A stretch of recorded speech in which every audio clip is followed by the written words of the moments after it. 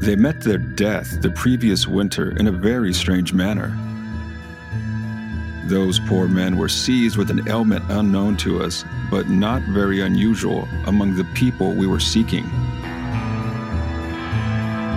They are afflicted with neither lunacy, hypochondria, nor frenzy, but have a combination of all of these species of disease, which affects their imaginations and causes them a more than canine hunger.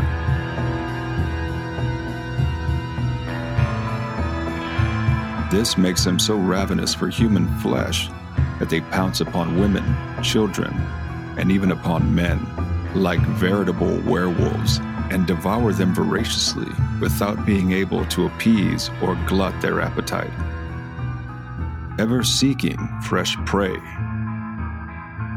From a Jesuit travel journal, 1661.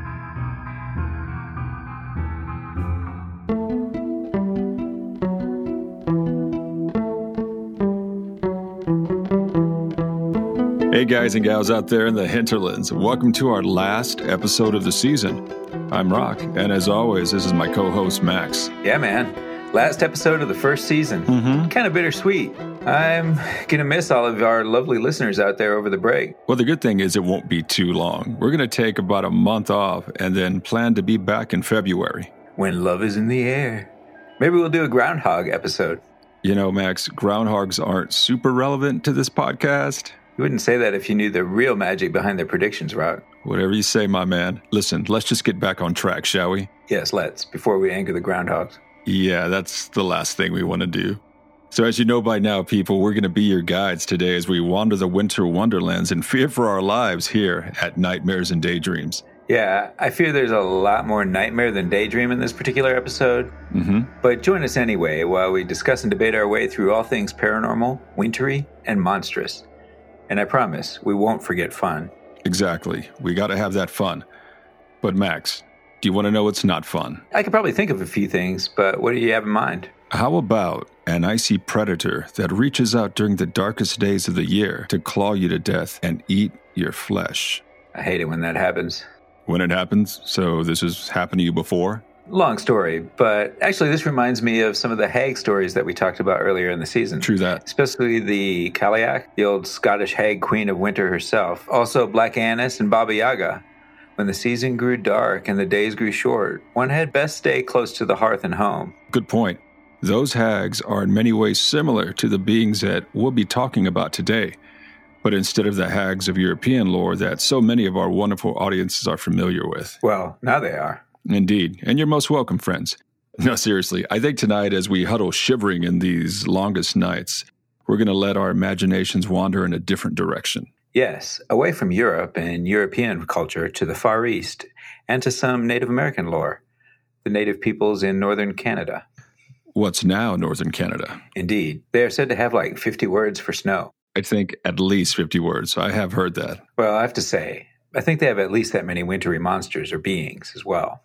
And that makes sense. They have spent much of their lives in and around ice and snow. More than the average American in the U.S. anyway. Exactly. And it makes sense, to me at least, that many of their supernatural stories have to do with icy or wintry creatures. I mean, it makes sense to me too. Although I have to say, and maybe it's just the winter talking, but I think our Inuit listeners out there... Do we have Inuit listeners? I sure hope so. Me too. If you're listening out there in the cold and dark, Nakurmik, we hope we do honor to your stories. And please let us know if we get anything wrong. We love to hear from our listeners, even if it's to chastise. Absolutely. We want to get the lore right. So wherever you're from, if you hear us get something wrong, especially if it's your own culture story, please let us know. Agreed. So what were we talking about again? I was trying to talk and you interrupted me, I think. It doesn't sound like me at all. Your doppelganger interrupted me then. Wrong episode, Max. Get it together. You neither saw nor heard my fetch.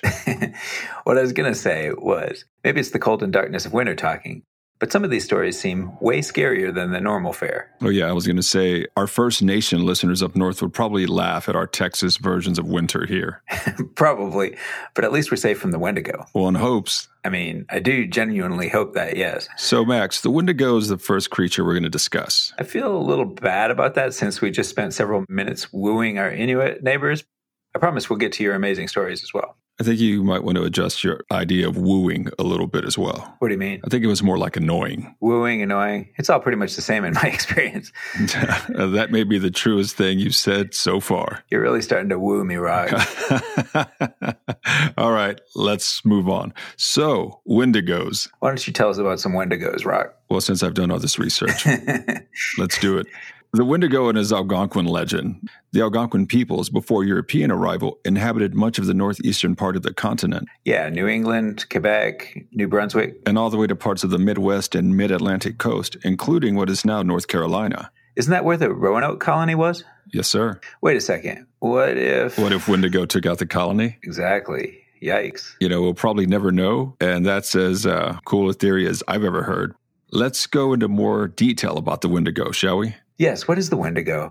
From the Jesuit journal that we heard at the beginning, it sounds more like a disease than a creature. Maybe that's how a modern person would view it, but the Algonquin peoples believed that the Wendigo itself was a malevolent spirit that in times of cold and famine would inhabit a person and make them ravenously hungry and insane. And the further one goes north, the more every winter is a time of cold and famine. Exactly. Now, some Algonquin cultures describe the Wendigo or the Wendigo inhabited person as growing larger than human beings, that whenever they ate a person, they would grow proportionally until they were giant-sized. And yet they were always described as emaciated and gaunt, right? Correct. Skin and bones, as your grandma would say. I wonder how much the legend derives from the very real likelihood in certain climes at certain times of the year that humans would just become so desperately hungry that they might be compelled to eat even human flesh, be driven literally mad from hunger. I mean, we hear stories like that from ancient wars and besieged cities and whatnot. I guess so. That would be a naturalistic explanation, but I'd be careful just trying to explain away such a malevolent entity with a wave of the hand. True. I mean, it's not like we can test for them.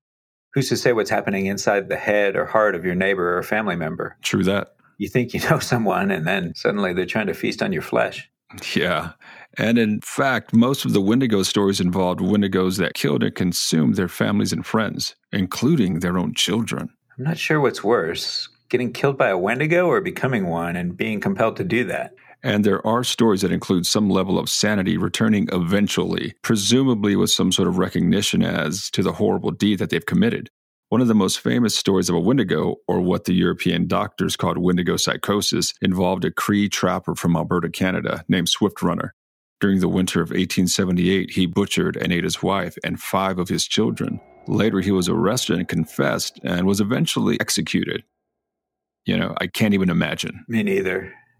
Maybe let's move on to a different kind of terrible monster. I don't know how much more of Wendigo I can take. I agree. So, do you have a story in mind? I do. I want to tell a story of the Inuit. That's like the Inuit shadow people, right? To put it simply, yes. All right. Lay it on us. A young man and woman went out to the tundra to hunt. Eventually, they came upon 2 caribou and shot one, but couldn't shoot the other. Some caribou, it is said, just won't die. They suddenly felt very afraid. The caribou walked all around them in a circle, coming to rest again back where it started. According to native animal lore, caribou don't look back to where they came from, so they knew this was one they shouldn't kill. They had been taught that some caribou are human. You can tell by their legs. When they grow new fur, it is very thin. This one was very thick. Terrified, they fled back to camp. Yeah, Max, I don't want to see no caribou with fat human legs. Not into it. Yeah, I don't think I'd wait for it to walk in a complete circle around me before I skedaddled. Telling you. It seems like there are a lot of shape-shifting creatures in the far north. It does, actually. And I don't know if it's a survival mechanism for the creatures, like you have to be able to take the form most suited for survival, or if it's just a story trope that serves to heighten fear and suspense. You don't think it's true? No, that's not what I meant. But stories evolve over time, and especially if you have some kind of creature that's rare or difficult to see, or even worse, several creatures that have not been often firmly sighted, it might be easy to confuse them and kind of blend characteristics. Maybe. Maybe you end up with several creatures and they have overlapping characteristics. Or maybe they're just part of the same order or genus or whatever. True.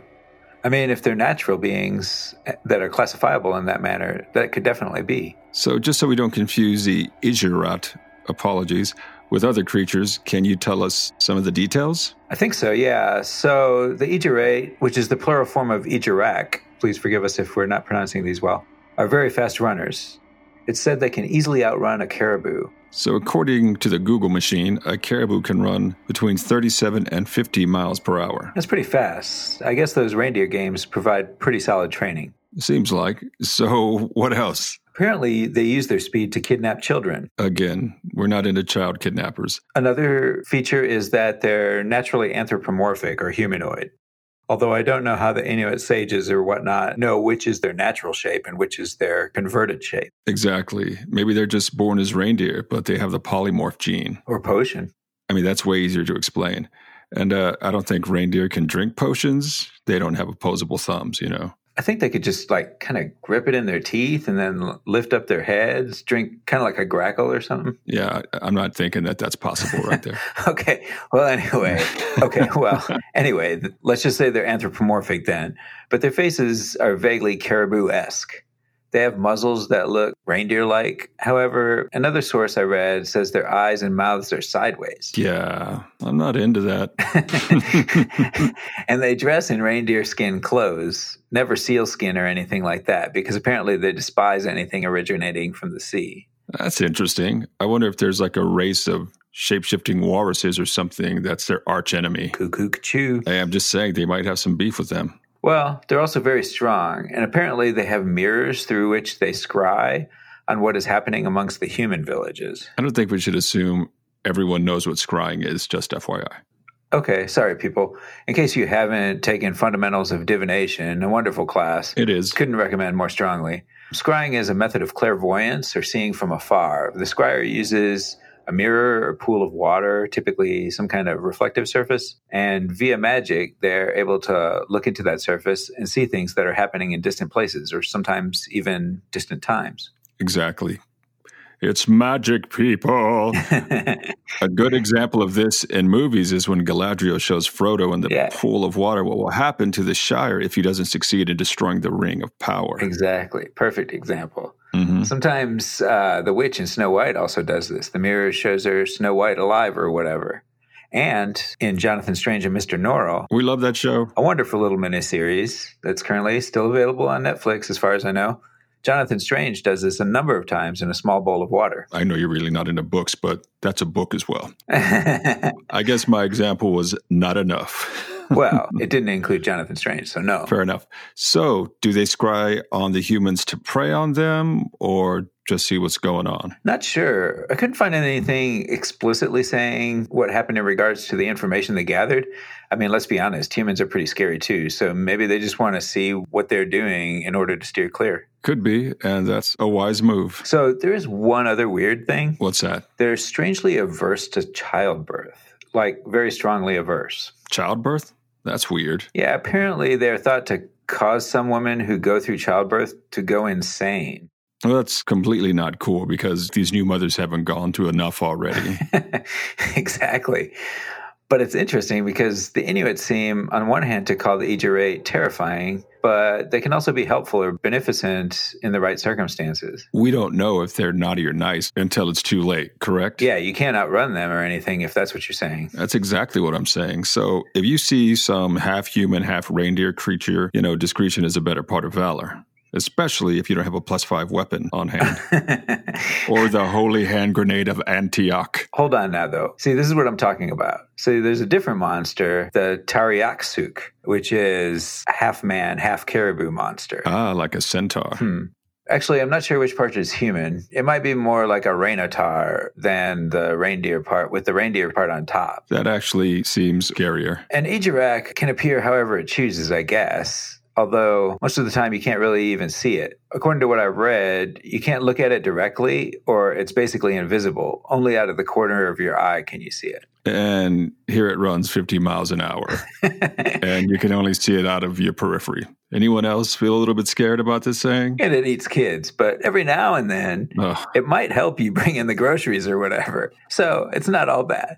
Yeah. I think I'd like to leave this story behind and go to another story. Do tell. Okay, gang. So for this one, we're leaving the New World and heading to the Far East, to Japan. Exciting.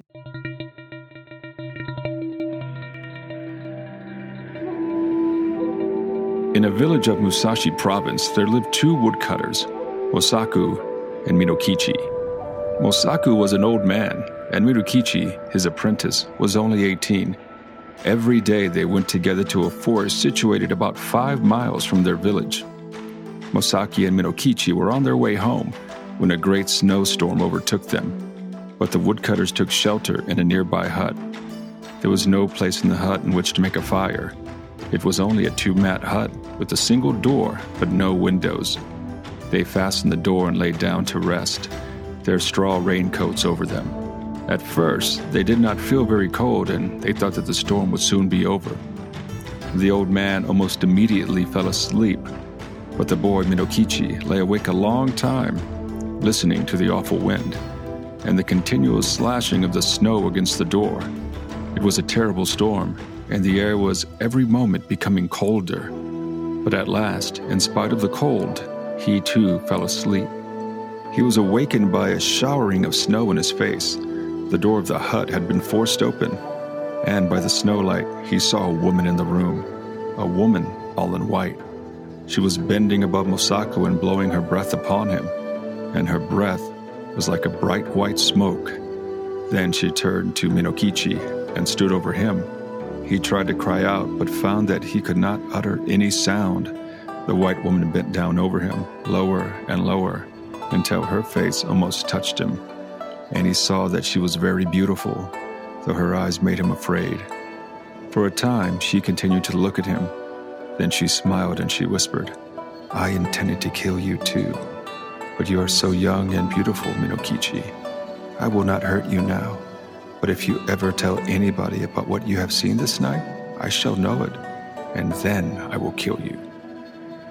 She turned from him and passed through the doorway. Then he found himself able to move, and he sprang up and looked out. But the woman was nowhere to be seen, and the snow was driving furiously into the hut. Minokichi closed the door and secured it by fixing several large pieces of wood against it. He wondered if the wind had blown it open. He thought he might have been only dreaming and might have mistaken the gleam of the snowlight in the doorway for the figure of a white woman, but he could not be sure. He called to Mosaku and was frightened because the old man did not answer. He put out his hand in the dark and touched Mosaku's face and found that it was ice. Mosaku was dead. By dawn, the storm was over, and a little after sunrise, Minokichi was found lying senseless by the frozen body of Mosaku. He was promptly cared for and soon came to himself, but he remained a long time ill from the effects of the cold of that terrible night. He had been greatly frightened also by the old man's death, but he said nothing about the vision of the woman in white. As soon as he got well again, he returned to work, going alone every morning to the forest and coming back at nightfall with his bundles of wood which his mother helped him sell. One evening in the winter of the following year, he was on his way home. He overtook a girl on the road. She answered Minokichi's greeting in a pleasant voice. Then he walked beside her, and they began to talk. The girl said that her name was Oyuki, that she had lately lost both of her parents, and that she was going to Yedo, where she hoped to find a job as a servant. Minokichi was quite taken by this strange girl, and the more he looked at her, the prettier she appeared to be. They walked on for a long time without speaking, but as the proverb declares, "Ki ga areba memo kuchi hodo ni mono wo u." When the wish is there, the eyes can say as much as the mouth. By the time they reached the village, they had become very much pleased with each other, and then Minokichi asked Oyuki to rest a while at his house. After some shy hesitation, she went there with him, and his mother made her welcome and prepared a warm meal for her. Oyuki behaved so nicely that Minokichi's mother took a sudden fancy to her and persuaded her to delay her journey to Yedo. And the natural end of the matter was that Oyuki never went to Yedo at all. She remained in the house as daughter-in-law. Oyuki proved a very good daughter-in-law. When Minokichi's mother came to die, some 5 years later, her last words were words of affection and praise for the wife of her son. And Oyuki bore Minokichi 10 children, boys and girls, beautiful children, all of them. The villagers thought Oyuki a wonderful person, though odd. Most of the peasant women age early, but Oyuki, even after having become the mother of 10 children, looked as young and fresh as on the day when she had first come to the village. One night, after the children had gone to sleep, Oyuki was sewing by the light of a paper lamp, and Minokichi, watching her, said, "To see you sewing there with the light on your face makes me think of a strange thing that happened when I was a lad of 18. I then saw somebody as beautiful and white as you are now. Indeed, she was very like you." Without lifting her eyes, Oyuki responded, "Tell me about her. What did you see?" Then Minokichi told her about the white woman that had stooped above him, smiling and whispering, and about the silent death of old Mosaku. And he said, "Asleep or awake, that was the only time I saw a being as beautiful as you. Of course, she was not a human being, and I was afraid of her, very much afraid. She was so white. Indeed, I have never been sure whether it was a dream that I saw or the woman of the snow." Oyuki flung down her sewing and arose and leaned over Minokichi where he sat and shrieked into his face. "It was I, Yuki it was, and I told you there that I would kill you if you ever said one word about it. But for those children asleep here, I would kill you this moment. And now you had better take very, very good care of them, for if ever they have reason to complain of you, I will treat you as you deserve." Even as she screamed, her voice became thin, like a crying of wind, and she melted into a bright white mist that spired to the roof beams and shuddered away through the smoke hole. I intended to kill you too, but her eyes made him afraid.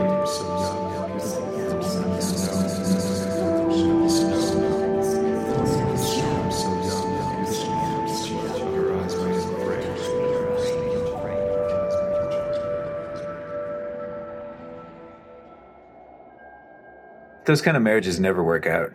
Yeah, you sound like you know from experience. Well, I mean, I know the stories. You are right, though. It always ends badly between mortals and beings of other realms. So, she gave him a chance at least. Yeah, I mean, she didn't kill him, and the dude just couldn't keep his mouth shut. So she seems a lot like some of the hags we discussed in episode 2, right? Kind of this primal female nature spirit. Yeah, I thought the same thing. And she has other qualities that match theirs as well. Like what? So she tends to live in mountains where she waylays travelers to feed off human life energy. There's a story where she's out in a blizzard where a human traveler passes by and sees her as she struggles through the blinding snow, and she's embracing a small child. She encourages a passerby to embrace the child as well so they can all stay warm and survive. But when the human hugs the child becomes heavier and heavier until the traveler becomes covered in snow and ice and sinks down and dies. Okay, so don't hug the kid. Got it. A kid ain't yours, don't hug him, especially if you're walking in the snow. You know, that's the problem, actually. You know, if you don't embrace a child, she gets mad and she throws you off the mountain. So you're kind of damned if you do and damned if you don't. Yeah, that doesn't seem fair. As we said, Max, nature's not fair, and neither are monsters, and supernatural monsters even less so. So true. I've been waiting for the lottery Labrador for weeks and not even a glimpse. He's being a bad boy. I didn't want to say it, but... Interesting, though, like the Ijirak, the Yuki Onna can sometimes be nice. Like in the story. Well, sort of. And there's one story of how a person treated the Yuki Onna nicely, and the next morning she had turned to gold. Okay, forget the lottery Labrador. I need me a Yuki Onna. I don't think she'd do well here in Central Texas. Curse my luck. I think that's going to do it for us tonight, friends. And as always, we hope you enjoyed our stories. Yes, lovely people. And if you did, tell your friends about us. Get them to listen too. And don't forget to review us on Apple Podcasts or whatever platform you listen to podcasts. We'll love you forever. Or at least like you tremendously. And again, guys, like we said earlier in the show, this is our last one of the season. We'll be back in February with a whole new laundry list of nightmares and daydreams to share with you. And as always, like us on Facebook and follow us on Twitter, Instagram. The music for our show is Calliope's Call by the beautiful Teresa Joy. Find and follow her at VioBrite, VIOBRITE, on the Gram and Facebook. Man, the fire's burning low, Rock. Okay, I'll grab some wood. Man, it's really gotten dark outside. Hey, Max, make sure the doors are locked. And as always, sweet dreams.